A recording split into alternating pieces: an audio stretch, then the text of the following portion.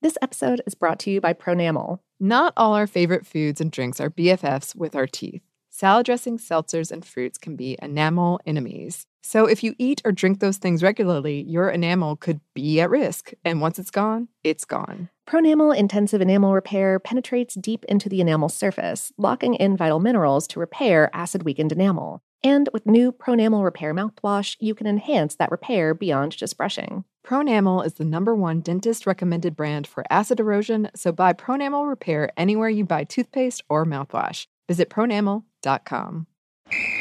Ready? Let's go. Give me a vacation. Vacation! Give me a golf course. 70 courses! Let's get a water sport. Paddleboarding! Can I get excursions? Whale watching! Time for chill vibes. Beach yoga! How about a garden tour? Balboa Park! Give me a dolphin. What's that spell? San Diego! If you're happy and you know it, San Diego is the place to show it. Book your trip at sandiego.org. Funded in part with the City of San Diego Tourism Marketing District Assessment Funds. Focus Features presents Back to Black. I want people to hear my voice and just forget their troubles. Experience the music and her story Know this, I ain't no Spice Girl. like never before. That's my daughter. That's my Amy. On the big screen. I want to be remembered for just being me. Amy Winehouse, Back to Black, directed by Sam Taylor Johnson. Rated R, under 17, not a minute without parent. Only in theaters May 17th. As important as choosing the right destination when traveling is choosing the right travel partner. Gene Fodor. Gene, was good. But be careful, because the worst trips result when two partners have two different agendas. The CIA really need your help, Gene. Freeze, Americano. Gene, run! Listen to Fodor's Guide to Espionage on the iHeartRadio app, Apple Podcasts, or wherever you get your podcasts.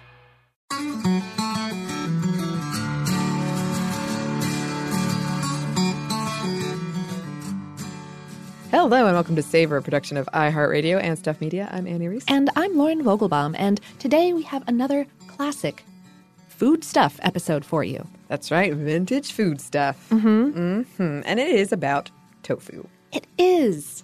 I have a personal update. Oh, yeah? Which is I have started cooking with tofu a lot more recently. Oh, yeah? And I am currently experiencing I was going to say love affair.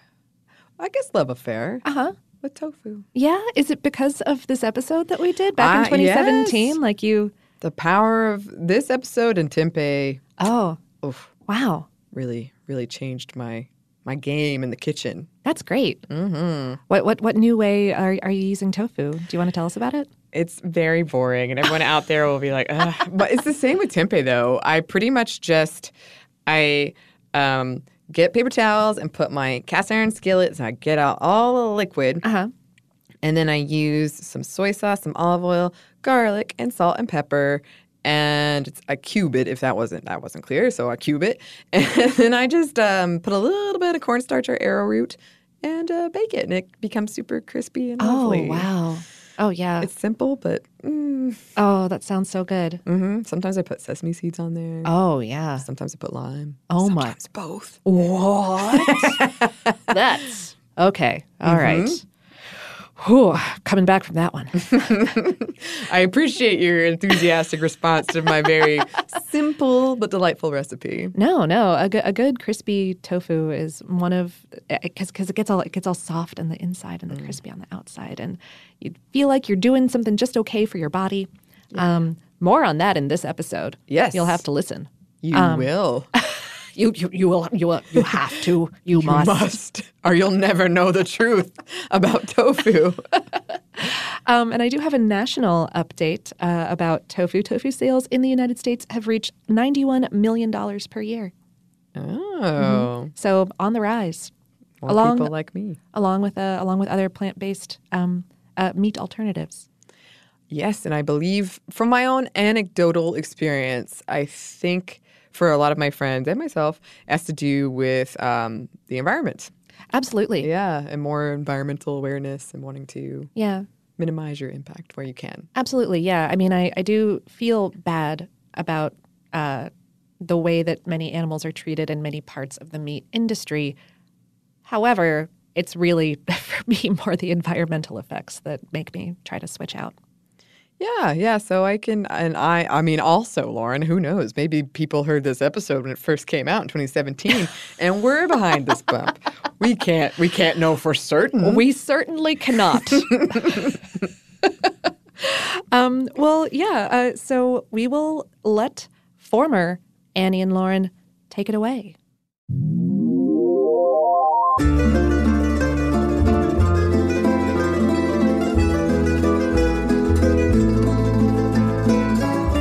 Hello and welcome to Food Stuff. I'm Annie Reese. And I'm Lauren Vogelbaum. And today, for all of our vegetarian friends and frenemies, and also for every single one of you who wrote in with a listener request, we're talking about tofu. Yes. Well, tofu is a little bit more specific. Like, people were like, hey, you guys just talked about an organ meat for like an hour. Could you talk about something vegetarian?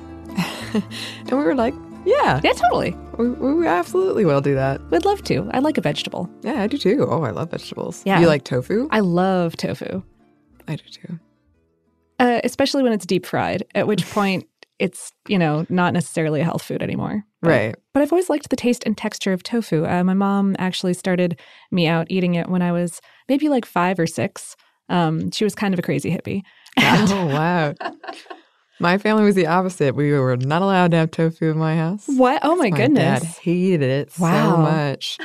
But I had this like really amazing tofu when I was in China, which makes sense. And I've been trying to recreate it ever since. I think it actually might have been the dried skin, like tofu skin. Okay. What was the dish like? It was served in a spiral, and it was thin noodles. Well, it looked like thin noodles. And I don't know if anybody remembers those Bubble Yum packages. Yeah. It looked like that, but it was tofu, and it was like textured on the outside, and it was so good. Oh, man. It was so good, and I've tried, and I got kind of close recently. I'm still looking. If any listener heroes are out there and know what I'm talking about, that would be Yeah. If you have a recipe, send it on in. So, tofu, what is it?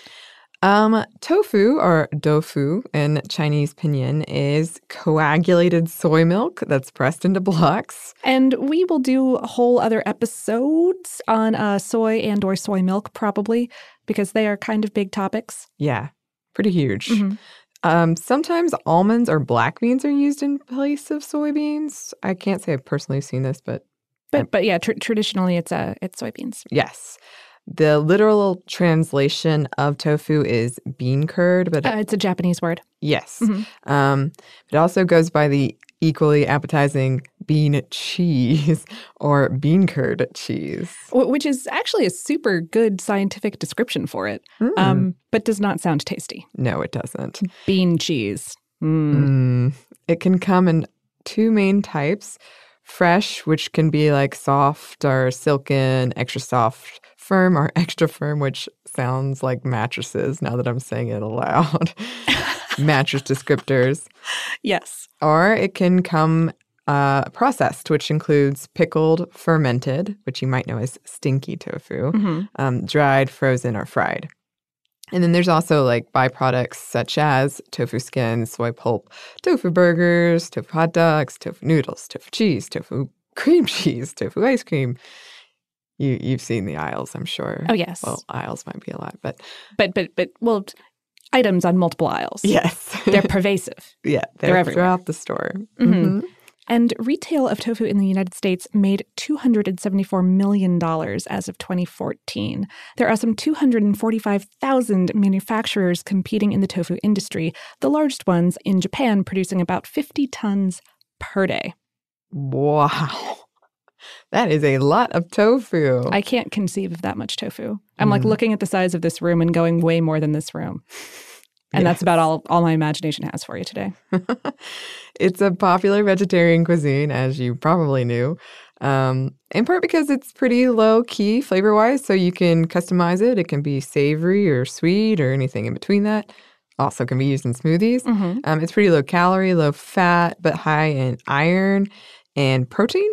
Depending on the thing you use for coagulating, like calcium or magnesium sulfate, it can also be high in either of those things. Yeah, calcium or magnesium. Right. Sure. But speaking of coagulants, Let's talk a little bit about those things and how tofu is made. Yes, let's talk about that. So, all you really need in order to make tofu is soybeans and water that have been made into soy milk, plus a coagulant. And traditionally speaking, that coagulant is nigari, which is an extract of salty seawater. You evaporate that brine to let the sodium chloride, the table salt, crystallize, then take that out, leaving you with what's essentially a liquid solution of magnesium chloride, calcium chloride, and maybe a few other mineral salts. You can also evaporate this to get a powdered form if you so desire, and some people do.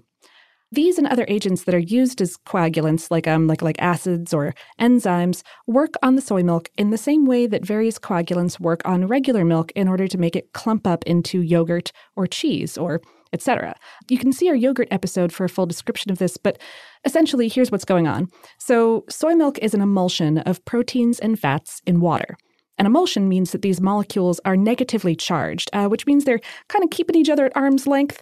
You know, they're giving each other space. Yeah. And the coagulant works by acidifying the soy milk just enough to change the molecular charge of the protein and fat molecules within. Suddenly they're all like, come in for a hug, buddy. How you doing? And they clump up, thus creating solid curds of protein and fat and liquid whey, which is water and some water-soluble proteins. In these our modern times, most large-scale manufacturers skip the sea brine and just use straight magnesium chloride or calcium sulfate, aka gypsum, because they might be making like 3.5 to 50 tons of tofu per day, at which point, you're looking to streamline. Yeah. And nigari, being a natural product, varies in its chemical composition. Mm-hmm. So the second half of this equation is the soy milk. To get soy milk, a factory will usually purchase dried soybeans because they're cheaper to work with than fresh due to the shipping weight and refrigeration costs and possibility of spoilage that you get with fresh soybeans. And the basic process of making this into soy milk goes as such. You rehydrate your dried soybeans by soaking them for a few hours, then mash/puree them along with some water to form a slurry.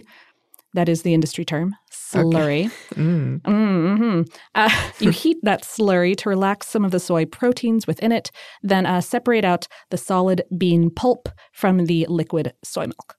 Okay. Mm-hmm. And there are so many ways in which to accomplish this.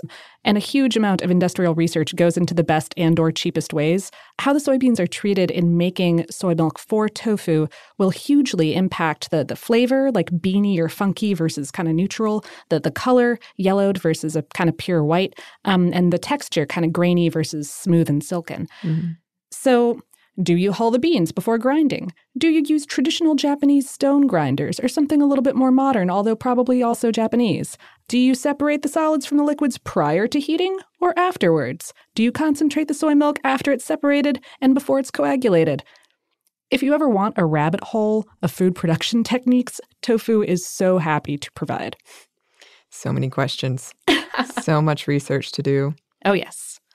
But once you've got your soy milk, however you so choose to do it, you let your coagulant make some soy curds.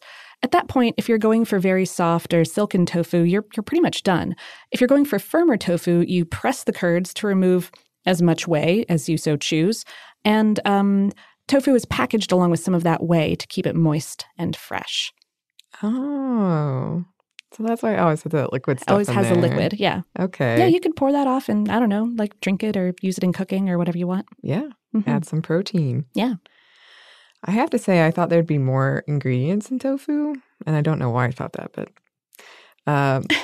apparently you can make it yourself, and I personally wouldn't say easy, but definitely within the realm of doing. Sure, like labor intensive, perhaps. Yeah, and I just don't have things like you need a cheesecloth and some kitchen weights, and I don't have these things. But we can get you some cheesecloth, Annie. Could you? We can get you some cheesecloth by 4 o'clock. Oh, okay. That's exciting. Oh, okay. Anyway, I was going to go into like how to make it, but it's pretty much the same as what Lauren just discussed, but on a much smaller kitchen scale. Yes. And you can look up the recipes. There's so many recipes online. You basically make your own soy milk, and then you put in a coagulant and just wait for it to firm up with some weights. And just press it I mean, again, it depends on what you want to do. You can make silky tofu. You can make firm tofu. It's a little bit more intensive than yogurt, and then it's slightly more than stirring because there are beans involved. Yeah. But it's really the same principle. Pretty much. Which I had literally no idea about before we did the research for this episode. I know. It's just one of those things that never occurred to me to try to make my own tofu. Right. But it sounds like it can be finicky, but the rewards are great. Yes. If you succeed. So for all of those kitchen adventurers out there, I want to give it a try. Yeah, if you make your own, let us know. Let us know how it's different from store-brand tofu. Yeah, absolutely. So that's kind of the what is it portion. Let's talk about some history, but first, a break for a word from our sponsor. This episode is brought to you by Pronamel. Not all our favorite foods and drinks are BFFs with our teeth. Salad dressings, seltzers, and fruits can be enamel enemies. So if you eat or drink those things regularly, your enamel could be at risk. And once it's gone, it's gone. Pronamel Intensive Enamel Repair penetrates deep into the enamel surface, locking in vital minerals to repair acid-weakened enamel. And with new Pronamel Repair mouthwash, you can enhance that repair beyond just brushing. Pronamel is the #1 dentist-recommended brand for acid erosion, so buy Pronamel Repair anywhere you buy toothpaste or mouthwash. Visit pronamel.com. Ready? Let's go. Give me a vacation. Vacation! Give me a golf course. 70 courses! Let's get a water sport. Paddleboarding! Can I get excursions? Whale watching! Time for chill vibes. Beach yoga! How about a garden tour? Balboa Park! Give me a dolphin. What's that spell? San Diego! If you're happy and you know it, San Diego is the place to show it. Book your trip at sandiego.org. Funded in part with the City of San Diego Tourism Marketing District Assessment Funds. This is Neil Strauss, host of the Tenderfoot TV True Crime Podcast, To Live and Die in LA. I'm here to tell you about the new podcast I've been undercover investigating for the last year and a half. It's called To Die For. Here's a clip.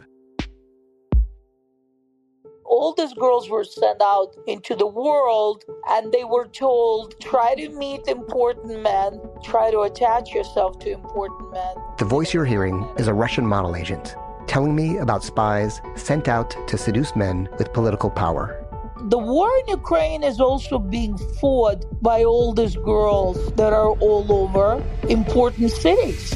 For the first time, a military-trained seduction spy reveals how the Russian government turned sex and love into a deadly weapon. If you want to kill your target, it's easy. You just seduce him, take him somewhere, start having sex, and then he's very vulnerable, so you can kill him easily. To Die For is available now. Listen for free on the iHeartRadio app, Apple Podcasts, or wherever you get your podcasts. If you want to level up your marketing and business knowledge, then look no further than the Marketing School podcast hosted by Neil Patel and yours truly, Eric Su. It is the #1 marketing podcast in the United States and number 15 on business in the United States. And it has amazing guests such as Alex Hormozi, Layla Hormozi, Cody Sanchez. We pull in these amazing interviews with other people that are not only great marketers, but actual operators. And the icing on the cake is Neil and myself were also operators as well. So we share learnings from the trenches. We share secrets that we otherwise wouldn't be sharing with other people. And we also share other advantages that will help you get ahead of your competition.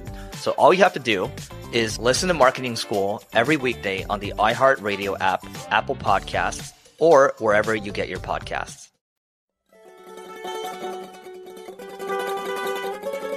And we're back. Thank you, sponsor. So tofu, despite being known by its Japanese name, most likely originated in China sometime around 206 to 220 BCE. That's the Han Dynasty, if you're more familiar with the dynastic version of timekeeping in China. Yes. And this is the production of it. Right. Probably originated there then. It was probably discovered much earlier by accident, as a lot of these fermenty type things are. Yes. A popular story goes that around this time, a chef living in northern China was testing out ways to spice up the popular dish of soybean soup by adding some unrefined sea salt that had some naturally occurring coagulating nigari. But to his surprise, not to ours, it curdled into this gel tofu-like thing that people loved. It was delicious. And sort of a fun spin-off of this story goes that a man was trying to fix something for his parents who had lost their teeth. Oh. And they could only eat soft food, so he pureed some cooked soybeans. But the parents did a spit take after trying it, saying that there were too many solid bits of bean in there. So the son tried again, and he passed the soup through some mesh, but that still didn't satisfy the parents, who thought it had no flavor, no oomph. So he was on his last leg, and he reheated the mixture and added some salt, and then he let it cool, and it formed the tofu-like jelly that was probably tofu-ish. And finally, his parents were not only satisfied, but very satisfied. And there you go. Another legend tells the tale of Lord Lu An, a prince of the Han Dynasty. And according to this, he invented tofu in around 164 BCE. Okay. Yeah, this fellow was on the hunt for an immortality elixir. So he ventured alone off into the mountains to create this potion. But alas, he wasn't successful. That we know of.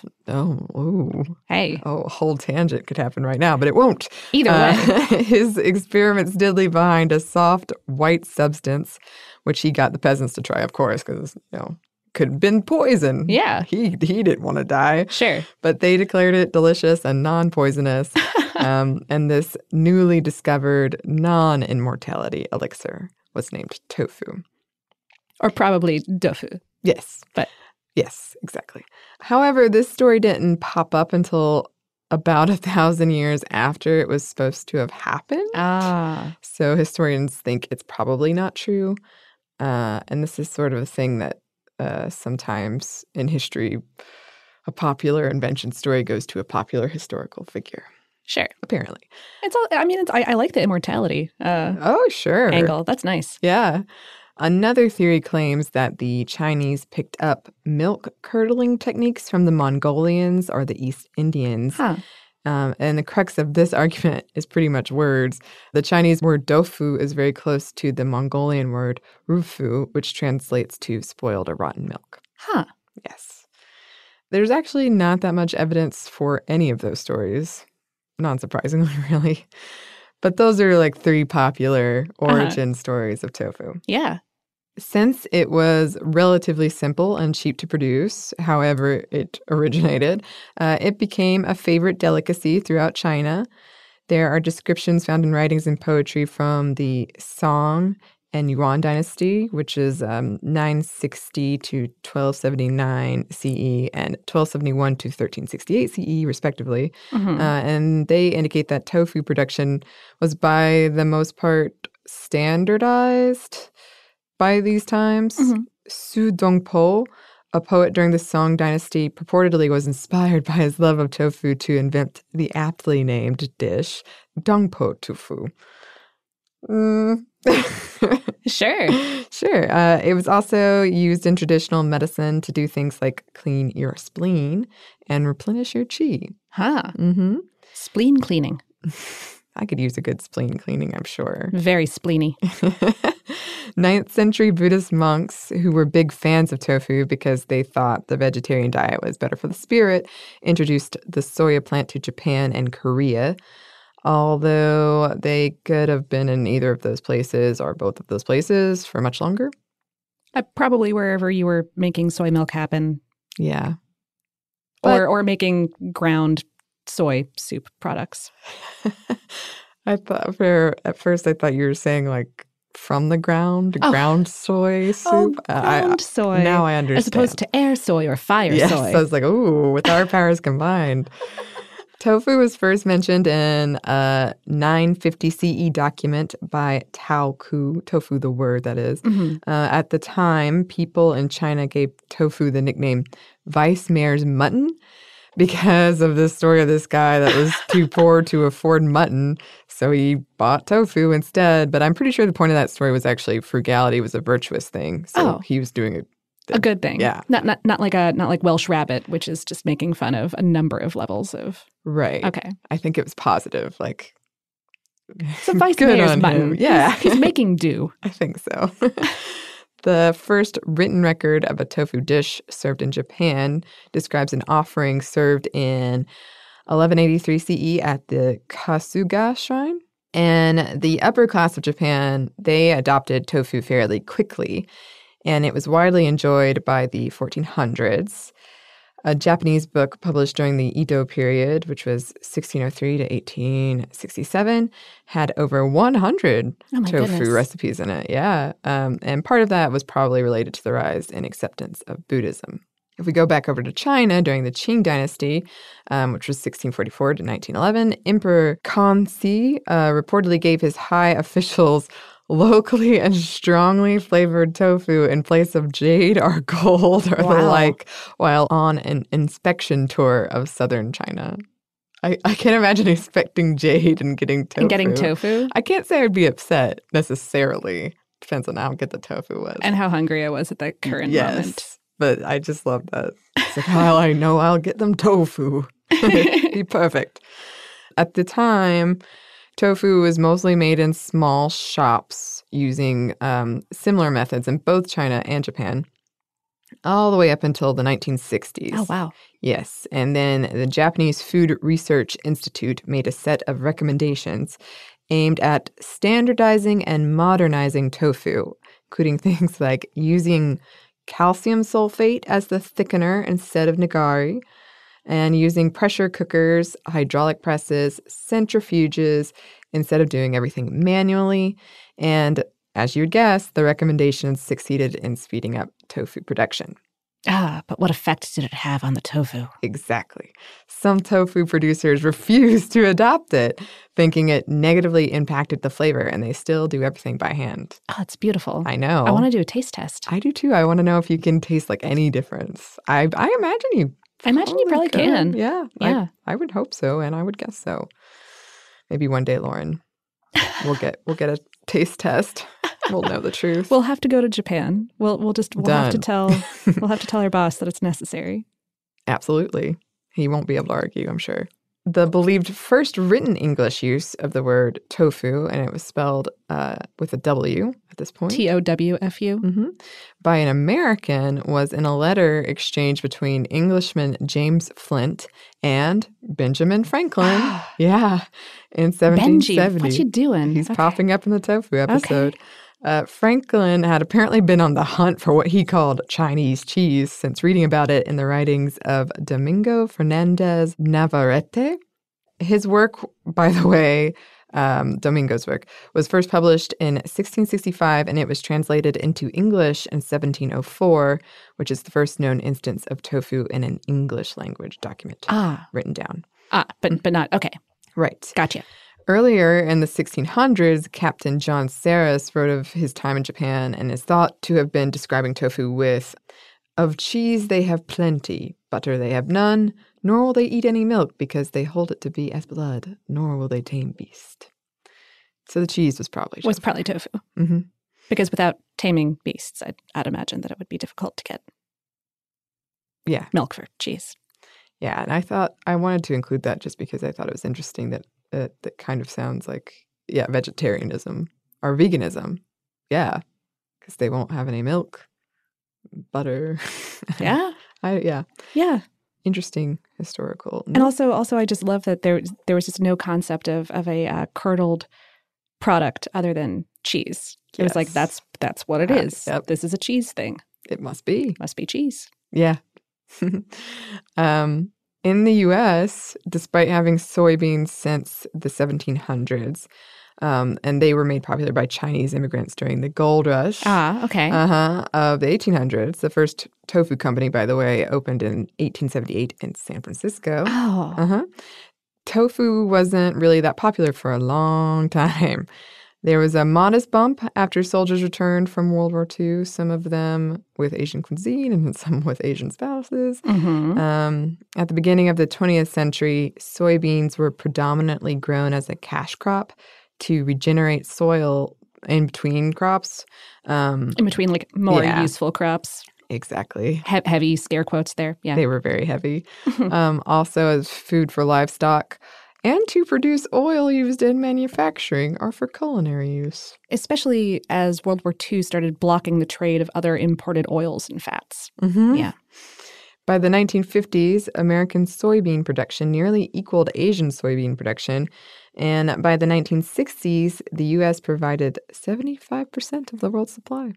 However, it wasn't until the 1970s that more mainstream stores started offering tofu in response to the growing popularity of global cuisines and also high meat costs, plus the rise of vegetarianism and just general health awareness. Tofu started to gain popularity, and today the U.S. is one of the world's largest soybean producers. I think it's like 80%. Oh, goodness. But still, the U.S. consumes relatively low amounts of tofu compared to places like China, where tofu is a big part of their culture. Oh, yeah. There's all these beautiful legends about it. I mean, other than that, those origin stories, right? Yeah. A popular one is about a poor but pretty lady who is known as Bean Curd Beauty. What? Tofu Shisha. Which comes from a story about a woman named Shisha who was so beautiful, fish froze and sank to their deaths at the sight of her. Ooh. And thus her name came to mean beauty. So, yeah, Bean Curd Beauty. Wow, that's some like Galadriel kind of stuff. That's intense. That's an intense beauty. I can just imagine walking by a river and this fish dying. Like, sorry. Oh, no. I didn't mean it. I can't go anywhere. I don't... A man who sexually harasses a woman is said to be eating her tofu. Oh. Yeah, I know. It sounds pretty dirty. Something to do with a beautiful tofu shopkeeper who men would keep coming to visit the shop, less for the tofu and more for the woman. Oh, okay. I get it. Yes. Okay. That's not as dirty as it sounds. No. Yeah. That's good. Excellent. Tofu is close to the Chinese word for luck, so it's a big part of Chinese Lunar New Year celebrations.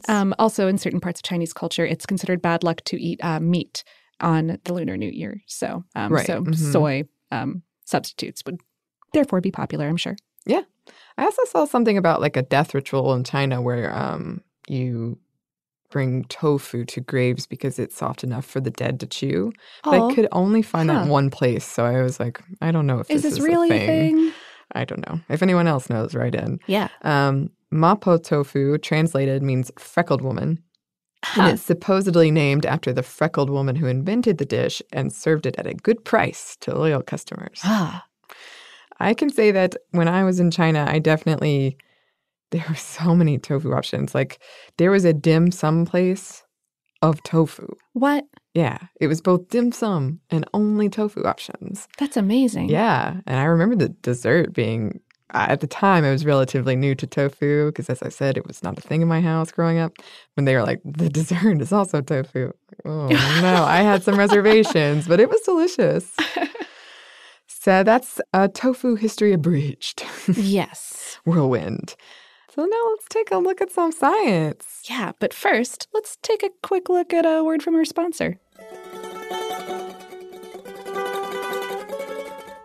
This episode is brought to you by Pronamel. Not all our favorite foods and drinks are BFFs with our teeth. Salad dressings, seltzers, and fruits can be enamel enemies. So if you eat or drink those things regularly, your enamel could be at risk. And once it's gone, it's gone. Pronamel Intensive Enamel Repair penetrates deep into the enamel surface, locking in vital minerals to repair acid-weakened enamel. And with new Pronamel Repair mouthwash, you can enhance that repair beyond just brushing. Pronamel is the #1 dentist-recommended brand for acid erosion, so buy Pronamel Repair anywhere you buy toothpaste or mouthwash. Visit pronamel.com. Ready? Let's go. Give me a vacation. Vacation! Give me a golf course. 70 courses! Let's get a water sport. Paddleboarding! Can I get excursions? Whale watching! Time for chill vibes. Beach yoga! How about a garden tour? Balboa Park! Give me a dolphin. What's that spell? San Diego! If you're happy and you know it, San Diego is the place to show it. Book your trip at sandiego.org. Funded in part with the City of San Diego Tourism Marketing District Assessment Funds. This is Neil Strauss, host of the Tenderfoot TV True Crime Podcast, To Live and Die in LA. I'm here to tell you about the new podcast I've been undercover investigating for the last year and a half. It's called To Die For. Here's a clip. All these girls were sent out into the world and they were told, try to meet important men, try to attach yourself to important men. The voice you're hearing is a Russian model agent telling me about spies sent out to seduce men with political power. The war in Ukraine is also being fought by all these girls that are all over important cities. For the first time, a military-trained seduction spy reveals how the Russian government turned sex and love into a deadly weapon. If you want to kill your target, it's easy. You just seduce him, take him somewhere, start having sex, and then he's very vulnerable, so you can kill him easily. To Die For is available now. Listen for free on the iHeartRadio app, Apple Podcasts, or wherever you get your podcasts. I used to have so many men. How this beguiling woman in her 50s, she looked like $1 million, with zero qualifications, she had a Harvard plaque, tricks her way past a wall of lawyers and agents. She's got all of these Maseratis and Bentleys all in the driveway. Is it like a mansion? Yes, it's a mansion that this queen of the con uses to scam some of the biggest names in professional sports out of untold fortunes. About $6 million. Approximately $11 million. Nearly $10 million was all gone. Employing whatever means necessary to bleed her victims dry. She would probably have sex with one of her clients. Hide your money in your old rich man, because she is on the prowl. Listen to Queen of the Con, Season 5, The Athlete Whisperer, on the iHeartRadio app, Apple Podcasts, or wherever you get your podcasts.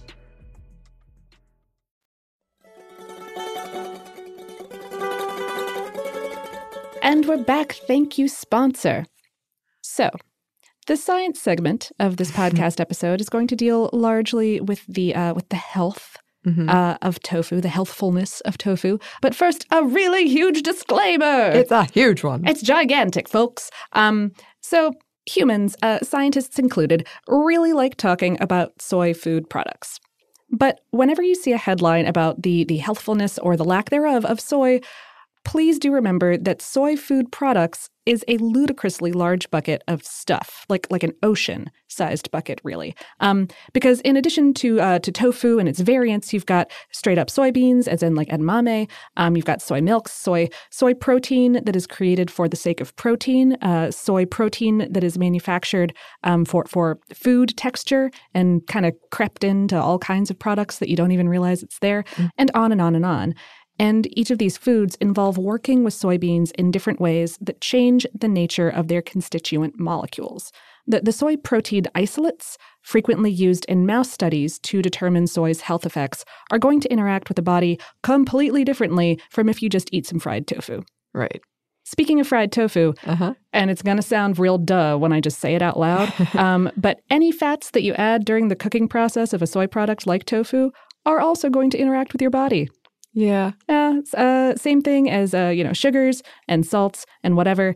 The nutritive properties of any single human food product are really hard to suss out because it's nigh on impossible to control human diet enough to create a really good, clean study. And on top of that, human bodies all digest and process food just a little bit differently. We're all different, y'all. We are all unique snowflakes in a lovely, strange way. But okay. Let's talk about tofu and nutrition. Let's do it. As Annie said at the top of the show, tofu is relatively high in protein. It's kind of mid-range in fats and low in carbohydrates. That means that it's filling and also that it won't spike or crash your blood sugar. Good times there. The fats that are in tofu are pretty good for you. They're mostly monounsaturated fatty acids, aka the stuff that's been shown to lower bad LDL cholesterol levels in your body. And tofu itself contains no cholesterol. It's a fairly high-quality protein, especially for not being an animal product, which means that it contains relatively high amounts of all of the essential amino acids, which are the ones that our bodies cannot produce and thus that we have to get from foods. It is always best, especially when designing a vegetarian diet, to eat a variety of different foods that you can intake all the stuff that your body needs over the course of a day. Mm-hmm. Everything the body needs. Yes, and unfortunately, we don't have that slurry of Matrix stuff. So instead, fortunately or unfortunately, I think there's a debate to be had either way. I guess you could just drink a whole lot of Soylent. I suppose. I don't actually recommend that either. Sorry, Soylent. It's not terrible. It's quite fine. It's not terrible. Yes, eat some different vegetables is what I'm saying. Yes, tofu, still the good source of nutrients that Annie was saying. And speaking of the nutrients in tofu, it's best to buy it in opaque or semi-opaque containers because, as with dairy products, exposure to light will degrade some of tofu's nutrients, such as omega-3 fatty acids. Though, I don't know, if your local Asian market makes it in-house and packages it in clear pint containers like mine does, maybe try some of that sometime anyway. It's probably delicious. Probably. You're not losing a whole lot. But Lauren, you might be saying, does soy cause cancer? I was saying that. Were you? You were very quiet about it. Yeah. But, well, thank you for playing along. You're welcome. Eating tofu will most likely not cause cancer, and it may actually help prevent certain kinds of it. Okay, so this is going to be one of my weird medical tangents, y'all. One of the things that soy products in general contain is particles called isoflavones, which are chemically similar to estrogens. They're similar enough that isoflavones can fit into some cellular receptors that were designed for estrogen in your body, like a skeleton key into a lock, okay? Thus, acting like estrogens in certain circumstances. For example, breast tissue cells contain estrogen receptors. And sometimes when a little chunk of estrogen locks into one of those receptors, it causes a chain reaction that encourages cancerous tumor growth. This is the trigger of about 75% of breast cancers, though the full process is really super complex and researchers are still studying how and why it happens. But that's the basis of it. That's that first little stick in the full long chain of how it does. However, isoflavones can block it from happening because if isoflavones get to those receptors first, the estrogen has nowhere to go. It can't lock in and set off that tumorous reaction. Isoflavones can also spur cells to produce a protein that binds to free roaming estrogen in your body, meaning that estrogen will have a hard time locking into any kind of receptors at all. And isoflavones can even prevent estrogen from forming in fat tissue in the first place, which is one of those cancer-causing kind of things. Research into a variety of soy products, not just tofu, has shown either no correlation with cancer or correlation with lower rates of cancer in humans. In mouse studies, however, 2 types of soy protein isolates have been linked to cancer. These are man-made extracts of soy proteins, and this type of stuff does not wind up in our food, but they are similar to the stuff that you can get in like soy supplement pills. Uh-huh. So maybe don't take those until more research is done, but tofu is fine on the cancer front. Also, these isoflavones have not been shown to affect hormone balances or hormone activity in dudes. So, go forth and eat tofu. Yes. Without being worried about cancer or low sperm counts. Yeah. It's what I love about food. Yeah. Sometimes you worry about low sperm counts. Sometimes. When you're discussing it. Food is so vital to so many things you just don't even... You don't even think about. Mm-hmm. Another thing that you might be thinking about, should I be worried about GMOs? Should I? No. Okay. Well, okay, not in terms of nutrition. There is, and this is a strong statement, my friends, but I'm prepared to make it, zero evidence that genetically modified food as a large and incredibly multitudinous category acts any differently in your body at all than conventional food. Take a moment and let that sink in. Yeah, okay. The one squidgy area that I've read about is potential allergen concerns. There was a case in 1996 of tree nut allergic patients having reactions to GMO soy because the genetic bits that had been put into the soy had been taken from Brazil nuts. Oh, okay. But since then, researchers and producers have gotten a lot more careful about allergens in that way. And even that, one squidgy little bit of concern, is evidence that GMO foods act in your body exactly the way that regular foods do. Oh, yeah. That bit was an allergen, and it caused an allergic reaction. Not mysterious. Please do not be scared of eating GMO products merely because they're genetically modified. Seriously. Right. We will do a whole episode about this sometime, but that's the takeaway. Mm-hmm. There is an environmental aside here, though. Oh, is there? Mm-hmm. Because some genetic modifications are designed to make crops less bothered by herbicides, which basically lets growers spray herbicides with wild abandon, which is generally bad for the humans and other living things in the area. If you're concerned about those practices, go out there and inform yourself. Do research about the specific growers of various GMO products and make your consumer choices accordingly. But I'll say it again, please don't be scared of eating GMO foods just because they're genetically modified. Right. Even though people weren't poking the inside of cells with the inside of other cells for the past few millennia, that's the new thing. We have been genetically modifying our food by more traditional methods since we've been farming. Yeah. I mean, just be informed. Yeah. We're always a proponent of being informed, which makes sense given what we're doing. I have a friend who's like tangentially in this field, and she has very strong opinions on this, as you would imagine. I'm sure. Mm-hmm. Yeah. Oh, man, maybe we could get her to come talk to us or something. Oh, yeah. She'd talk. She'd talk, all right. Talk your ear off. She sounds, usually when people say this, it's sarcastically, but I bet she's really fun at parties. Oh, yeah. She is. Anyone who will talk GMOs with me at a cocktail party, it's automatically we should be friends. Right. Oh, but going back to the environmental thing, hey, is tofu environmentally unfriendly? Man, you're giving me all these frightening questions. The answer is okay. Well, one of the arguments for vegetarian or largely vegetarian eating is the impact of raising meat animals, right? Because the calories that you get from a steak, a lot more water and time and food product has gone into growing that steak than would go into growing an ear of corn or a tofu. Or whatever it is that you're growing. A soybean, not a tofu. You don't just grow tofus. I like that image, though. So yeah, the meat's carbon footprint is really significant. Mm-hmm. Precisely how significant depends on a whole bunch of different factors and whether or not you're including them all at once. That's also a topic for a whole episode unto itself. So, that's an argument for, maybe replace some meat in some meals with some tofu. Meatless Mondays. Meatless Mondays, exactly, that kind of concept. However, in some countries, like, say, the United Kingdom, where most of your soy is being imported, the transport and manufacture of soy into tofu is also not really great, carbon footprint-wise. Sorry. Okay. All your faves are problematic.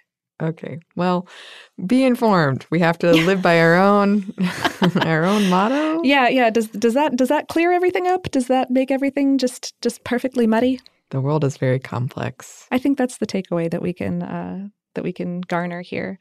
I believe that is all we have for you today on tofu. I hope that the vegetarians that this kind of makes up for sated you just a little bit. Yeah. And of course, there are lots of other soy products. We touched on a few of them here and there, but I would love to do whole episodes about tempeh or all of the, or natto. Oh, man. Yeah. We probably will. Excellent. Yes. But now it's time for listener mail. Yay! Yes. So Lindsay wrote in response to our gin and tonic episode, and she said, I just listened to the Gin and Tonic podcast. You spoke about the British government enacting laws to protect people from gin by making it more expensive, which in turn led to illegal and improperly distilled gin resulting in death, reminiscent of our own war on drugs.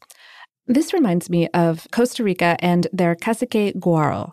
Costa Rica took a different approach when they were having a rise in deaths from improperly distilled moonshine liquor that was disproportionately affecting its poorest citizens. Their approach was to nationalize the production of garo, a sugarcane-derived liquor, and keep it very inexpensive to undercut illegal operations. Obviously, you have to be a little bit skeptical when the state takes control of an industry, but this approach didn't incarcerate a vulnerable community like the war on drugs and stymied a public health crisis. Yeah, I never heard of that, and I thought it was really interesting. And I went to the website, and it looks just like any old...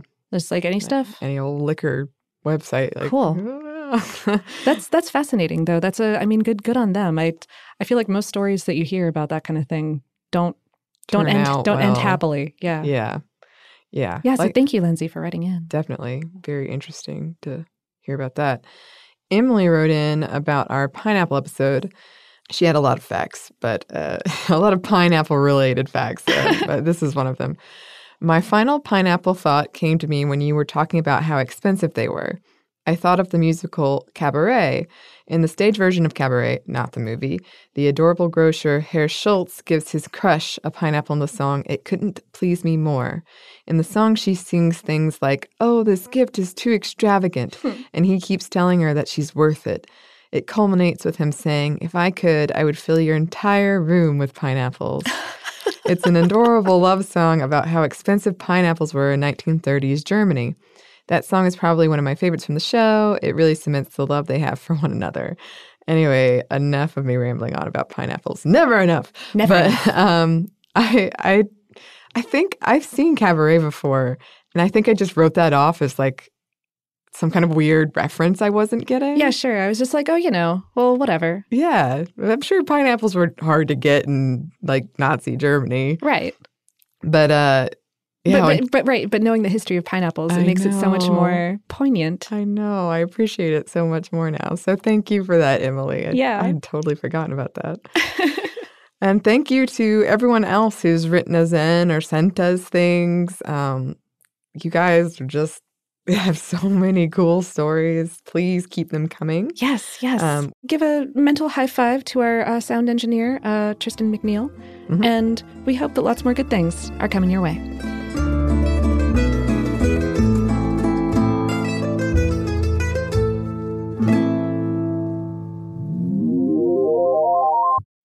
And that brings us to the end of this classic episode on tofu. Mm-hmm. We hope you learned a lot. Even if you've already heard it, maybe you were reminded or inspired. Oh, yeah. There was stuff that I did not remember writing about in that episode. It's true. So it's really unfortunate how quickly some of that zoop. Yep. Zoop. I remember it was interesting.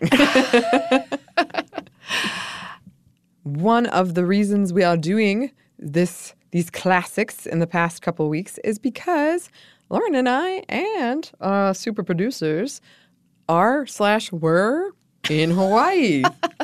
Yes, we are there on assignment for Savor, talking to people from many segments of the food industry out there to talk, to get an idea of what the science and history and culture of food on Oahu specifically is like. Yes, so keep an ear out for that. Mm-hmm. Yeah, or check our social media feeds. Maybe this time I'll remember to post some things to social.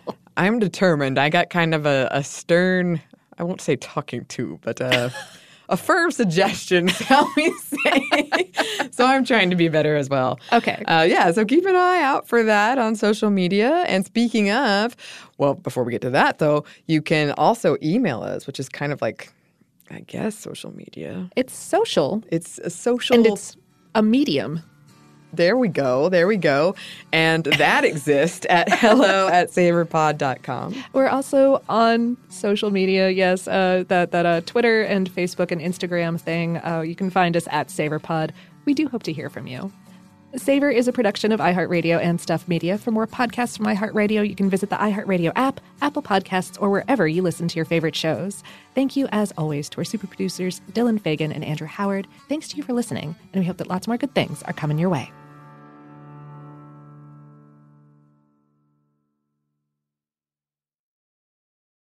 This episode is brought to you by Pronamel. Not all our favorite foods and drinks are BFFs with our teeth. Salad dressing, seltzers, and fruits can be enamel enemies. So if you eat or drink those things regularly, your enamel could be at risk. And once it's gone, it's gone. Pronamel Intensive Enamel Repair penetrates deep into the enamel surface, locking in vital minerals to repair acid-weakened enamel. And with new Pronamel Repair mouthwash, you can enhance that repair beyond just brushing. Pronamel is the #1 dentist-recommended brand for acid erosion, so buy Pronamel Repair anywhere you buy toothpaste or mouthwash. Visit pronamel.com. Ready? Let's go. Give me a vacation. Vacation! Give me a golf course. 70 courses! Let's get a water sport. Paddleboarding! Can I get excursions? Whale watching! Time for chill vibes. Beach yoga! How about a garden tour? Balboa Park! Give me a dolphin. What's that spell? San Diego! If you're happy and you know it, San Diego is the place to show it. Book your trip at sandiego.org. Funded in part with the City of San Diego Tourism Marketing District Assessment Funds. As important as choosing the right destination when traveling is choosing the right travel partner. Gene Fodor. Gene, was good. But be careful, because the worst trips result when two partners have two different agendas. The CIA really need your help, Gene. Freeze, Americano! Gene, run! Listen to Fodor's Guide to Espionage on the iHeartRadio app, Apple Podcasts, or wherever you get your podcasts. Imagine you're a fly on the wall at a dinner between the Mafia, the CIA, and the KGB. That's where my new podcast begins. This is Neil Strauss, host of To Live and Die in LA, and I wanted to quickly tell you about an intense new series about a dangerous spy taught to seduce men for their secrets and sometimes their lives. From Tenderfoot TV, this is To Die For. To Die For is available now. Listen for free on the iHeartRadio app, Apple Podcasts, or wherever you get your podcasts.